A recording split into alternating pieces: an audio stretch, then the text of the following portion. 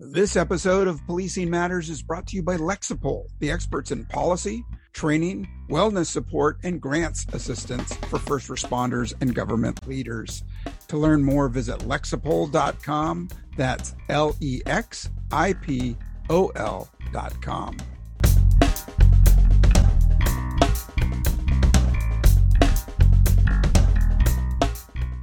Hey, welcome back. You're listening to Policing Matters on policeone.com. I am your host, Jim Dudley. Well, Happy New Year, and I hope you're checking us out on the YouTube channel as well on Police One. And today we're going to be talking about accounting and budgets. Whoa, don't turn off the podcast just yet. This is really important, top to bottom in an organization. How do we quantify policing in terms of workload and budget? Surely it isn't like a business where they figure on annual budgets based on the number of widgets they sell, how many sales are met, how many new products they created, or how many new offices or locations that they opened. It is different in policing. We don't base budgets on arrests or how many crimes we solved or how much properties recovered or citations issued, although I did write enough to earn a really good toaster one year. Just kidding. Dr. Shane, Jon Shane, is a former police officer and captain in his 20 years with the Newark Police Department, and he is now an author, and he is a professor at John Jay College of Criminal Justice in New York City. He has authored several books and peer-reviewed papers on police practices, discipline, performance management, and the ABB, or activity-based budgets. And that's what we're going to talk about today. Well, welcome to Policing Matters, Jon Shane. Jim, thank you very much for the invitation. It's great to be here with you. Yeah, great talking with you and looking at some of the things that you've written. Really good stuff across the board on policing. You've got the background in policing, 20 years, captain at Newark PD.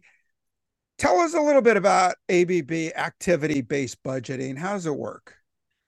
So this project began when I was working in the Research Analysis and Planning Division of the Newark Police Department, and that is the administrative arm of the police director's office. So anything that has to happen in terms of policy or analysis or research that makes the department function comes out of my office. And so we began to develop workload models some years ago to determine how much work we were actually doing in the police department and quantify that. And when I started the research process on this, I noticed that there were a lot of proprietary models. There were a lot of extremely complex mathematical problems, word problems, computer programs that went into modeling workload.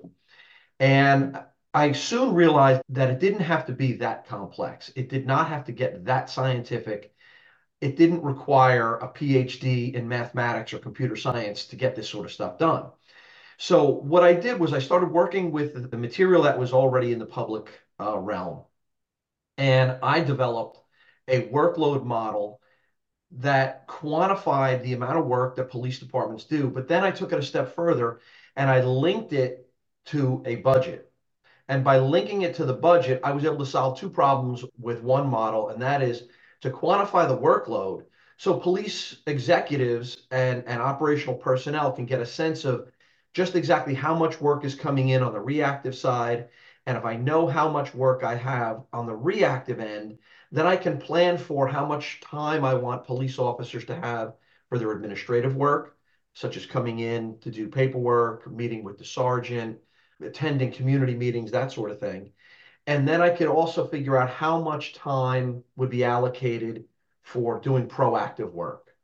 Because police, as you know, policing is loaded with reactive calls for service. Well, there are things that we have at the precinct level that we want police officers to do other than answer calls for service. We want them to meet with community residents. We want them to meet with business leaders. We want them doing proactive work like car stops and directed patrols and vertical patrols. There's a whole host of things that we want our officers to do other than answer calls for service.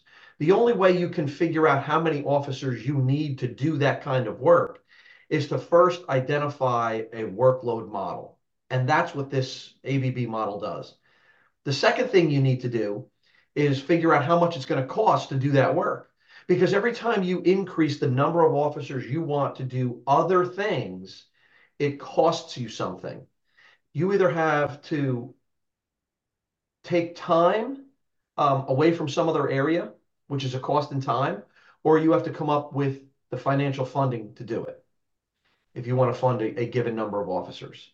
So this model was created in Microsoft Excel. We've boiled away all of the technical issues that fall behind queuing theory and workload modeling to a very simplistic desktop application that any police department can use. They all already have the data in some form or fashion. Either they have it in electronic form or they have it in paper-based form. And they can plug that data into this model and get a complete workload model for all elements of their agency, coupled with a budget, so they know how much work they're doing and how much it's going to cost. It's an outstanding planning tool. Okay, so let me ask you first about data, and then I want to ask you about activity and how we can enhance activity once we know what we're going to quantify. But how does the data figure into ABB? That's a great question. There's a lot of data that comes into this, but it's not data that police departments don't have. They've already got this in some form or fashion. So the first thing that happens is it begins with a workload analysis model. And police departments are capturing this either in hard copy paper form through calls for service or CAD cards, as we would call them, or they're capturing it electronically in a CAD and records management system. That data can be exported in a couple different fashions. Many modern CAD systems export it directly through Excel. You bring that model, you bring that data into this model, and then you format it. And what I'd like to do is share with you what this looks like.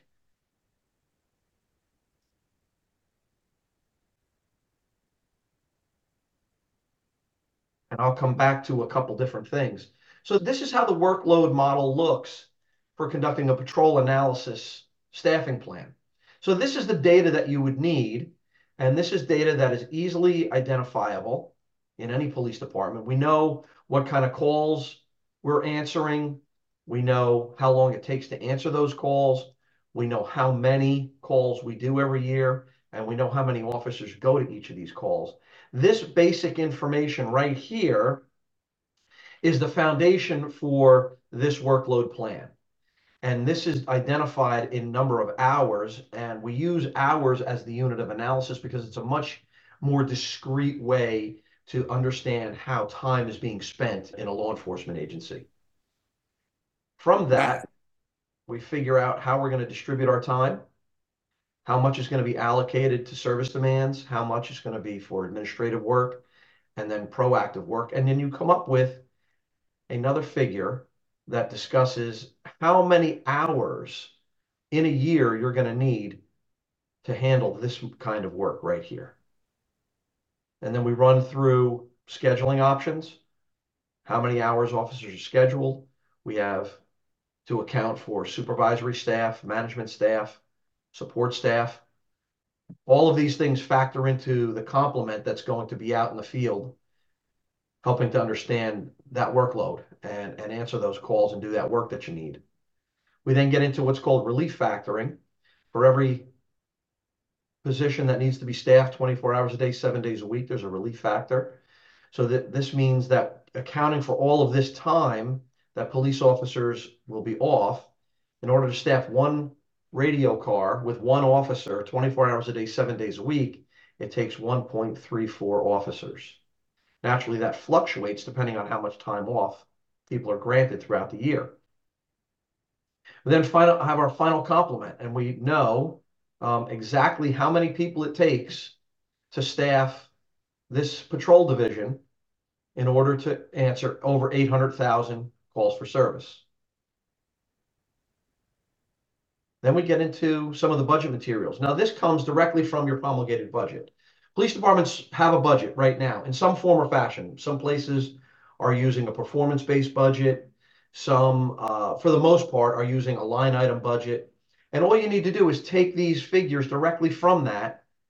And because the calculations in this model are already preset, all you have to do is plug this data in, and it gives you the salary costs. You then figure out the model will give you the rate per employee hour.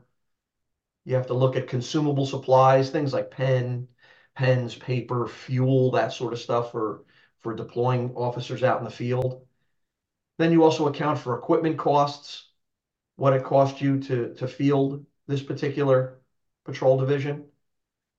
And at the final model, what you've done is you've replicated here what you have at the top. And this is the activity-based budget. So this now accounts for all of the work you've done. You know you're going to do over 800,000 hours worth of work.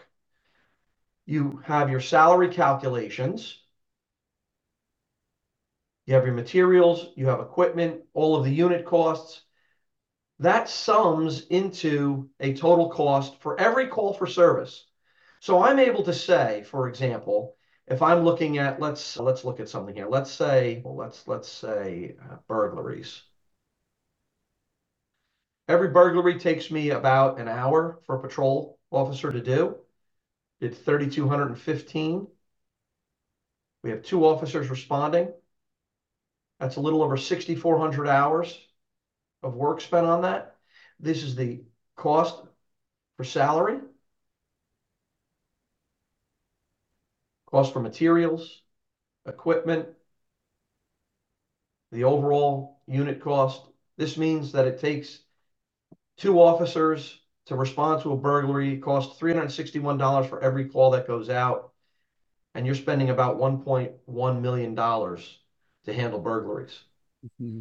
What So makes John, this? Go John, ahead, can I interrupt you there? please. So are we estimating or giving a rough estimate of what these calls would take? What happens when we get that foul ball burglary with 3,000 pieces of evidence that you've got to account for, and it's an all day event, if not multiple days, handling one burglary? Yeah, it's a great question. And that goes into how you develop your model. You have to have at least 1 year's worth of data to smooth out the trends that happen over the course of 12 months. Mm-hmm. 3 years worth of data is better because now you have a little bit longer time period. 5 years is optimal because it really smooths out all the seasonal fluctuations. It's something in statistics that we call seasonality, to be able to capture those anomalies that you're talking about. And, and then we use an average across those 5 years of all the things that you're talking about. The number of officers that respond, the number of hours that it takes to do it, the number of units that you're going to have per year, because that will smooth out those high points and low points to give you a better picture of how many officers you're going to need over the course of 12 months to handle that volume. Now, there are instances where you have to make some managerial decisions about whether you're going to be overstaffed at some point, and that means you're going to pay a little bit extra because you're going to have that body and you're going to have to pay salary and pension and benefits and everything else that goes with that. Or are you going to be understaffed a little bit? And when you're understaffed, pay overtime. And now you don't have the body that you need, but you also don't incur the costs that come with the full-time body. You pay the overtime. Mm-hmm. And those are managerial decisions that this model will project to you to be able to show you, well, you're running at about 5.5. We're making up a number here. Let's say you needed 65.5 officers in patrol over the course of a year. What do you do with that half of an officer? Do you round up to take the full body and hire the next officer? Mm-hmm. Or do you round down and then leave yourself slightly short and pay overtime? And that's a managerial decision that police departments will make with the chief executive, and they'll go to their council and their mayor to figure out just exactly how much money they want to spend on those sorts of things. Yeah, so I would think that you need really strong leadership to explain this to a city council or an open public meeting for those who say, hey, wait a minute, it should only cost X amount for this kind of coverage, when they don't really understand And, when we talk about the variables, like my example for that really complicated burglary or robbery or home invasion or multi-casualty incident or murder with 3 bodies and a house full of evidence, that the public doesn't realize that inside baseball. And so we've really got to take the pains to explain that when they talk about things like de-escalation, like why do some officers get involved in shootings? Why didn't they just de-escalate? Or like our own president said, why didn't we just shoot him in the arm or the leg? That sometimes it's really difficult for the public to understand. Some of those things are just not possible.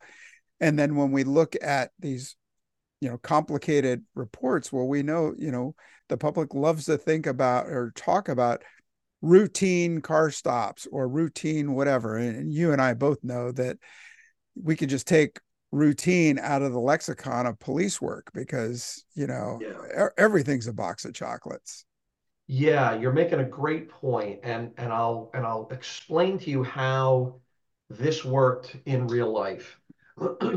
Police chief came to me from I don't really know if I think I can use his name here. Ken McLaughlin. Ken McLaughlin is the police chief in Ocean View, Delaware. And he had read some of the work that I did on activity-based budgeting, the model that I created, and some of the work that I did in performance management. And he came to me with a rather complex question that he was wrestling with. And he said, what I want to do is I want to increase my proactive time in the patrol division from 41% to 66%. How do I do that? And this model solves that problem. And so what we did was we modeled this for him to show him what the baseline was at 41%, what it looked like when we went to 66%, and all of the data that went behind it.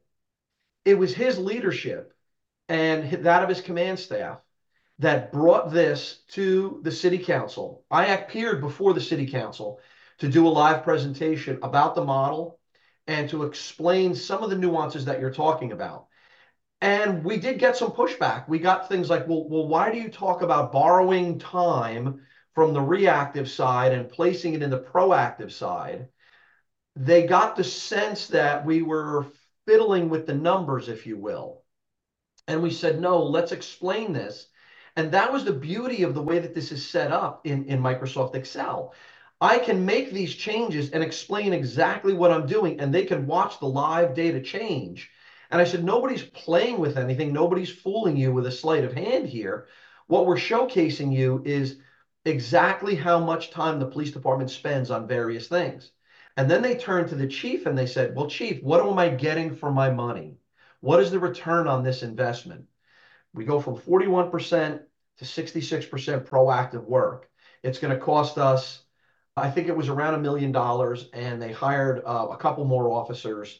What am I getting for that? And that's when the chief was able to launch into his discussion about all of the proactive work that the community had wanted. More visibility, more directed patrols, all sorts of things that he had planned. And the sale went through rather seamlessly. The police department was able to increase their table of organization. They built up their patrol division. It worked extremely well. And it worked so well that the entire state of Ohio now has me on their faculty for their executive management training. This model is presented to CLE, which is the Certified Law Enforcement Executive Leadership Program for the entire state of Ohio. So that's how chiefs are embracing this model and bringing it to the command staff and then ultimately to the elected leaders to be able to say, this is how we've planned what we want to do. Mm-hmm. Because the inevitable question, Jim, always comes up in police work. Well, how many police officers do we need? Well, how many do you want to fund and what do you want them to do? And that's what this model can give us. A lot Yeah, of unanswered questions can yeah, solve. no, that's great because I mean, oftentimes we hear city councils who know nothing about policing bring up other models of span of control where you may have one officer per 100,000 residents and some with a ratio of one officer per 50 or something like that. It's the disparity is huge. Yeah. And it's really, I mean, you're talking about a component in addition to this budgeting system that calls for strong leadership and someone to explain the nuances of policing. Yeah, and it's what you bring up is a great point. That's something that I actually do in the training in Ohio. I explain that first of all, there is no per 100,000 capita number. There's no national standard. The IACP does not have one. Police Executive Research Forum does not have one. Nobody endorses one. I am part of the Police Staffing Observatory, which is run out of the University of Michigan under Dr. excuse me, Jeremy Wilson, and there is no such number. But politically, it sounds great to be able to standardize and make those comparisons across jurisdictions. But the reality is, unless you know how much work you're doing in your own jurisdiction, you have no basis to make that comparison. And the per capita per 100,000 model does not give you that. This model will tell you exactly how much work is coming in on the reactive side and what we have allocated for other areas of work. That will give you a picture of how many officers you need, but that per capita number is really for political talking point and nothing more. It measures nothing. Yeah, absolutely. I mean, there's so many variables in city by city. Why does a city with the exact same population have three times the amount of homicides or four times? I mean, I often compare San Francisco to Baltimore, and the differences in demographics and poverty scale and employment and education, the Clearly. justice system, all of that has to do with crime rates. And so to just say that, hey, Baltimore has 300 cops, you guys should have 300 cops, just doesn't make sense. We fight that battle constantly. Hey, can you switch over to the pie chart for my next question? Yeah, sure. So once this is all laid out, Jim, what you'll see is you'll get a final budget number, and that is exactly what we're talking about here. This is what we call the budget recap. Now you can see all of the data laid out from the entire model. So this model accounts for patrol, investigations, your communications division, traffic, prisoner processing. And once you build out the model, you can see where your money's being spent, how police officers are being allocated, what your productivity measures are, your performance indicators here, and then just exactly how there's a distribution of data and personnel across the agency. Mm-hmm. That's why this is so flexible, because in Microsoft Excel, you need a basic understanding of how Excel works and how spreadsheets work. All of the formulas are captured already for you. So you just plug in your data and then it builds out this final product. That's what makes this so nice. Yeah. So again, with the variables, prevention is something that every law enforcement agency aspires to do. They want to keep crime down, prevent crime rather than show an arrest, right? An That's right. arrest is quantifiable, prevention is not. And we know from so many studies and evidence-based examples, pop policing, problem-solving policing.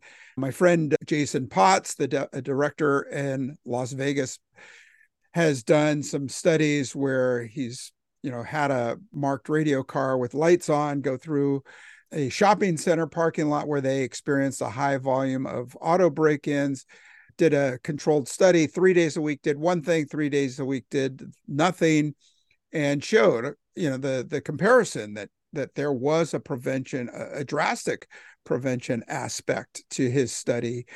And we've seen those, and we've talked to suspects in homicides and robberies who say they had planned to do a crime, but when they saw the radio car or a police officer, that they turned and went somewhere else or shut it down for the day. So we know prevention efforts are huge.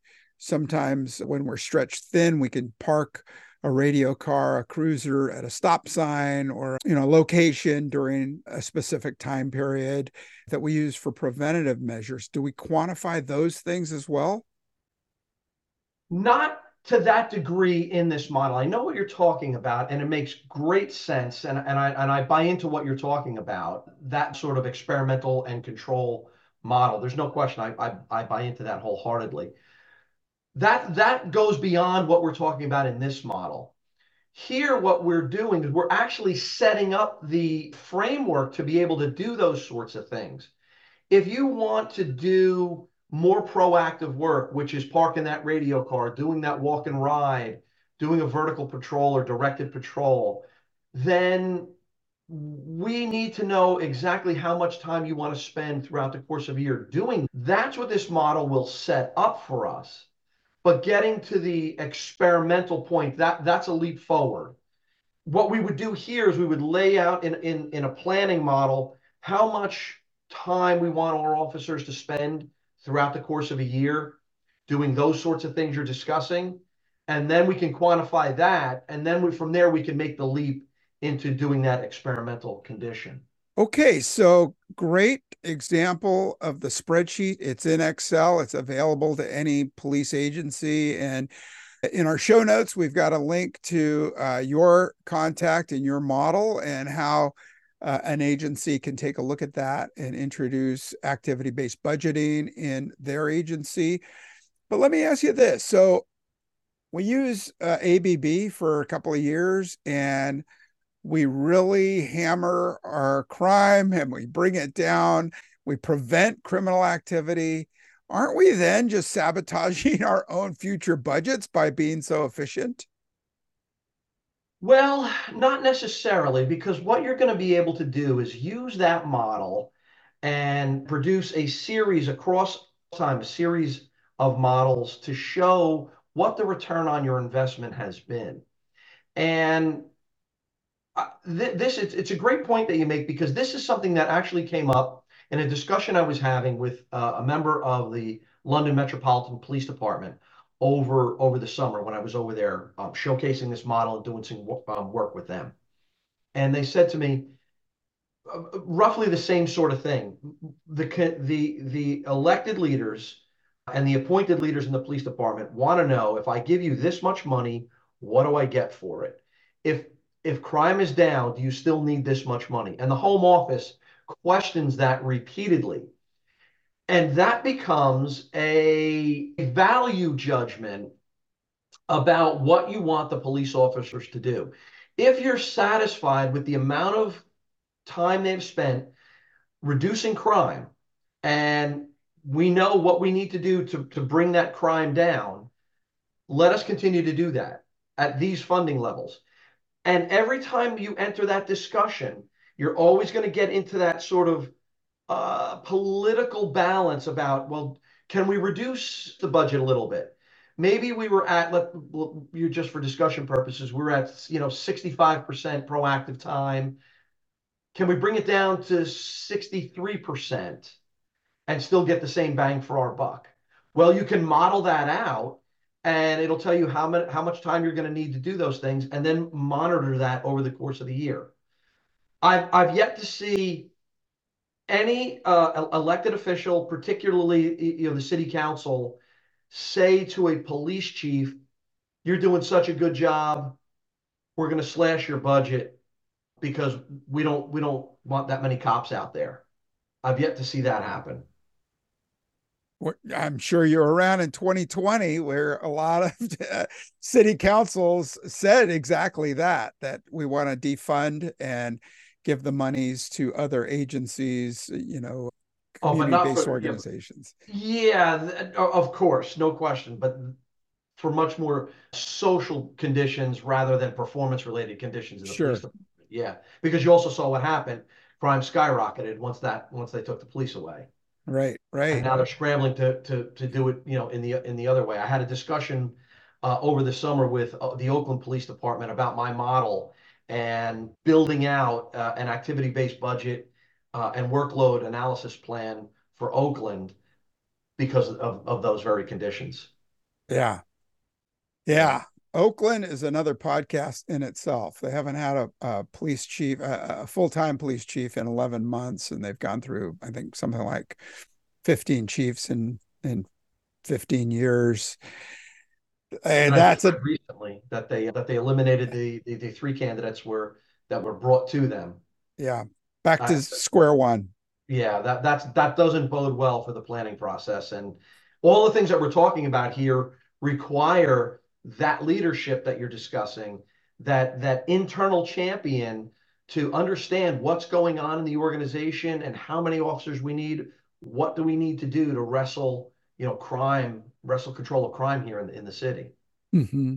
Yeah, I want to talk about implementation Yeah. and the steps, but first, I'd like to take a quick moment and thank our sponsor.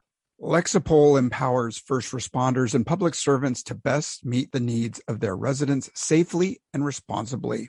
Serving more than 2 million public safety and government professionals in over 8,000 agencies and municipalities, Lexipol offers a range of solutions that includes policies, training, behavioral health resources, news and analysis, and grant assistance services for law enforcement, fire and rescue, EMS, local government, and other agencies dedicated to public safety.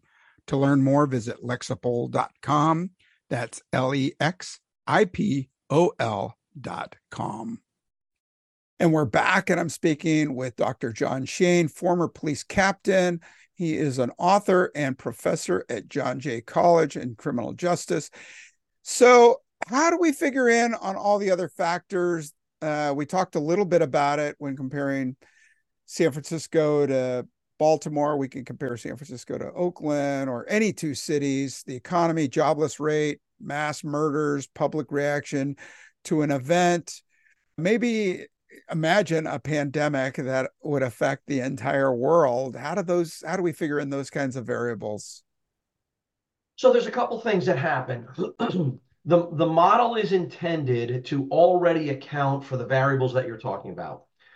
When a city is designed and people move into this city and they start to become acculturated to the town, and you have natural variability in terms of educational attainment, employment levels, poverty levels, all of those factors, those social conditions are built into the workload that the police are going to encounter.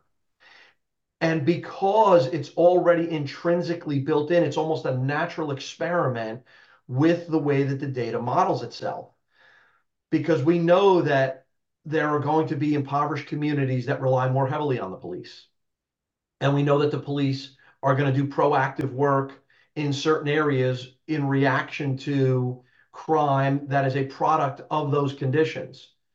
So the reactive workload that you're going to observe already has those things intrinsically built in. And as you model out your workload, you will see how those things fluctuate over the course of time. The pandemic was clearly something that was off everybody's radar. That I think that was such an anomaly that you couldn't plan for that. You wouldn't be able to say to yourself, we're going to set up, here's a small town in New Jersey, New York, Ohio, Iowa, and we're going to model out our police agency and we're going to go about our business. And then suddenly a pandemic hits, and now you find yourself understaffed. I don't know that anybody could plan for such an event like that. Again, on the other end, you take the New York City Police Department, biggest police department, in the country, of course, and they were overwhelmed on 9/11 because it was such an anomaly that they had a difficult time planning for it, obviously, and then responding to it.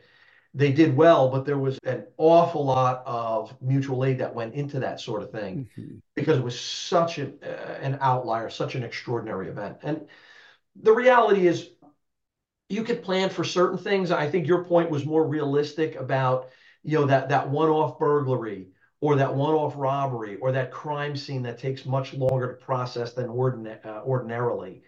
Those are the things that you can plan for when you've got 3, 4, 5 years worth of data, because they're going to come up. And they're going to come up maybe once every 6 months or once every 8 months. So they're going to be embedded in that reactive data. And if you know that they're in there, you can plan for that and you can build that out. The pandemic, clearly another issue. Yeah, absolutely. And So what's been the reaction of chiefs that you've talked to and you've implemented the activity-based budgets? I know in some agencies, if you introduce a new program or product, some chiefs will say, okay, we checked that box, let's go on to something else. And maybe they don't give it the kind of infrastructure and attention that's needed to make it succeed. What's it been like in your experience with chiefs who've taken a look at ABB? Yeah, and again, another great question about, implementation and internal champion for the model. And the reality is there's a little bit of everything that you just talked about. Overall, the reception has been fantastic.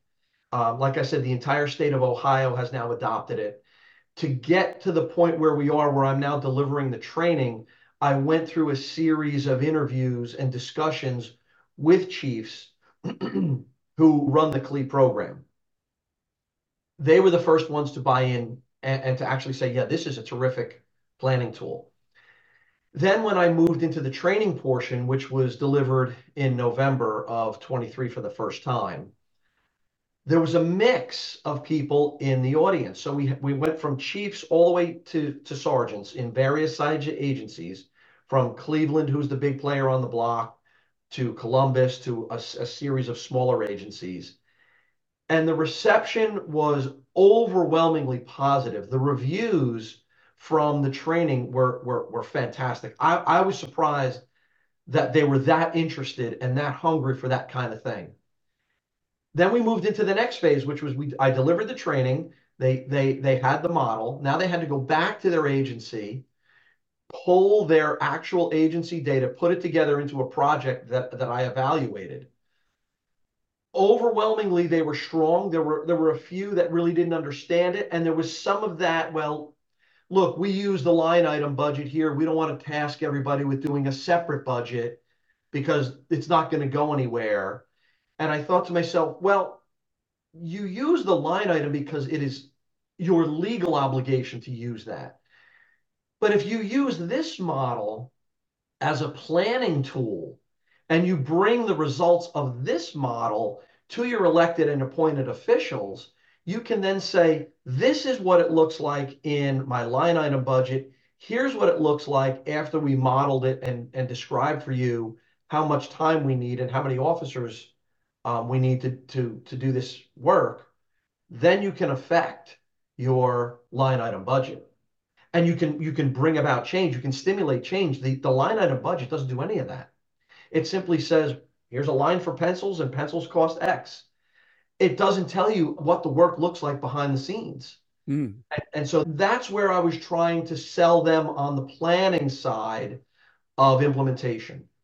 But the reality is overwhelmingly strong reception. And there are a few that are still dabbling in it.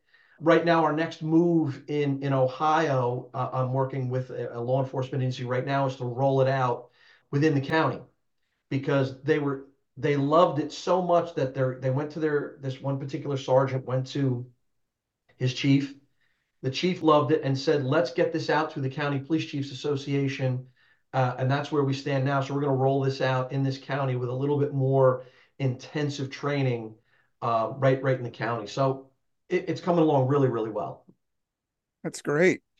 And so moving from cities to counties, you talked about, NYPD, huge organization, right? 54,000 cops or something like that. How can a smaller agency without the infrastructure use activity-based budgets? Can a small town, maybe half the agencies in America are under 50 people. So what if I'm a chief of a 10-person agency? Can I use activity-based budget?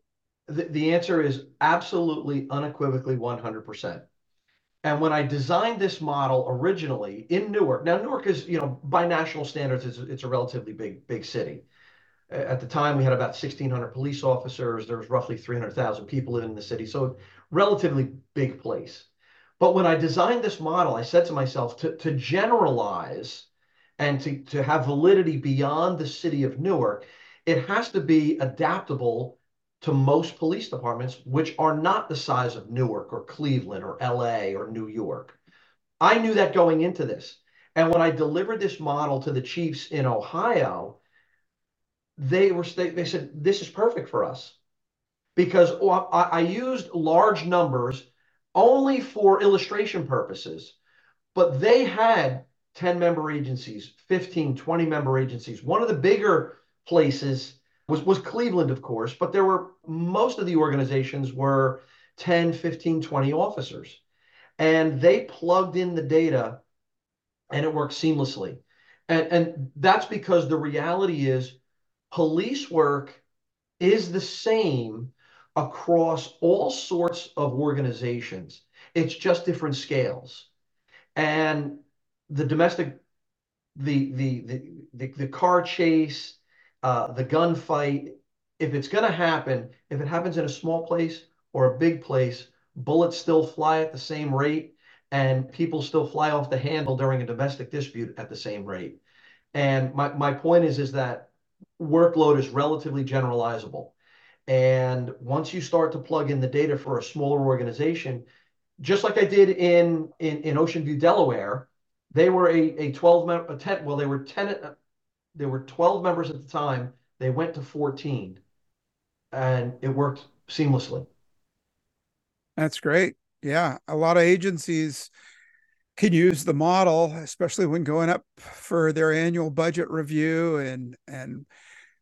I mean, to me, it almost sounds like similar to Comstat, right? The first iterations of Comstat, where you had your chiefs Yeah. and captains going before boards and explaining why crime is high or crime's low, or some of the issues that they're having. You know, I was told as a young captain coming up through my organization to never say at a public meeting or hearing that we didn't have enough cops. And so, what else can you use to show why you're not solving crime or preventing crime? So, another, great arrow in the quiver of quantifying police work and justifying budgets and personnel. I think it's a great model.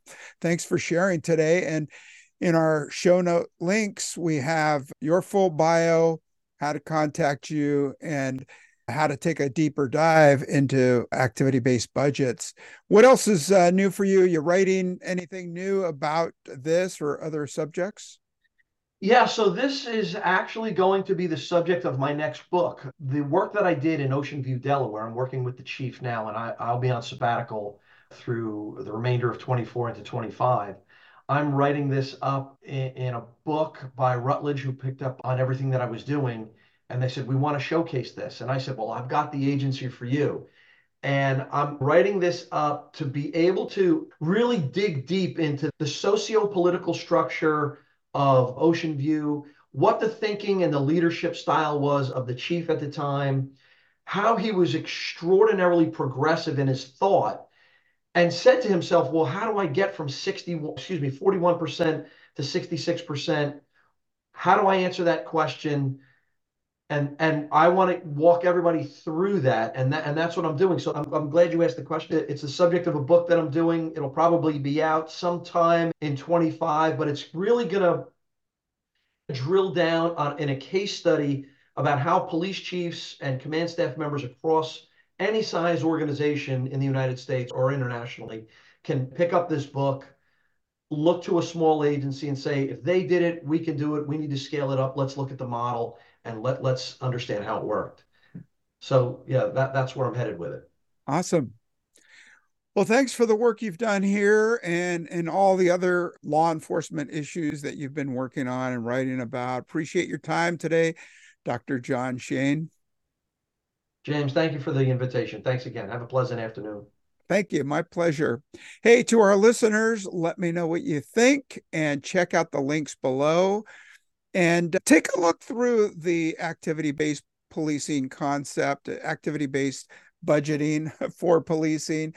And it's not, I mean, as a cop, I know I shy away from mathematics. I shy away from spreadsheets, but even newer officers, younger officers in an organization, sometimes you're put in a position where you've got a steep learning curve and you got to jump in there with both feet. So If it's not at your agency, it's probably on its way to your agency. So get familiar with it and drop us a line at policingmatters@policeone.com. Let me know what you think.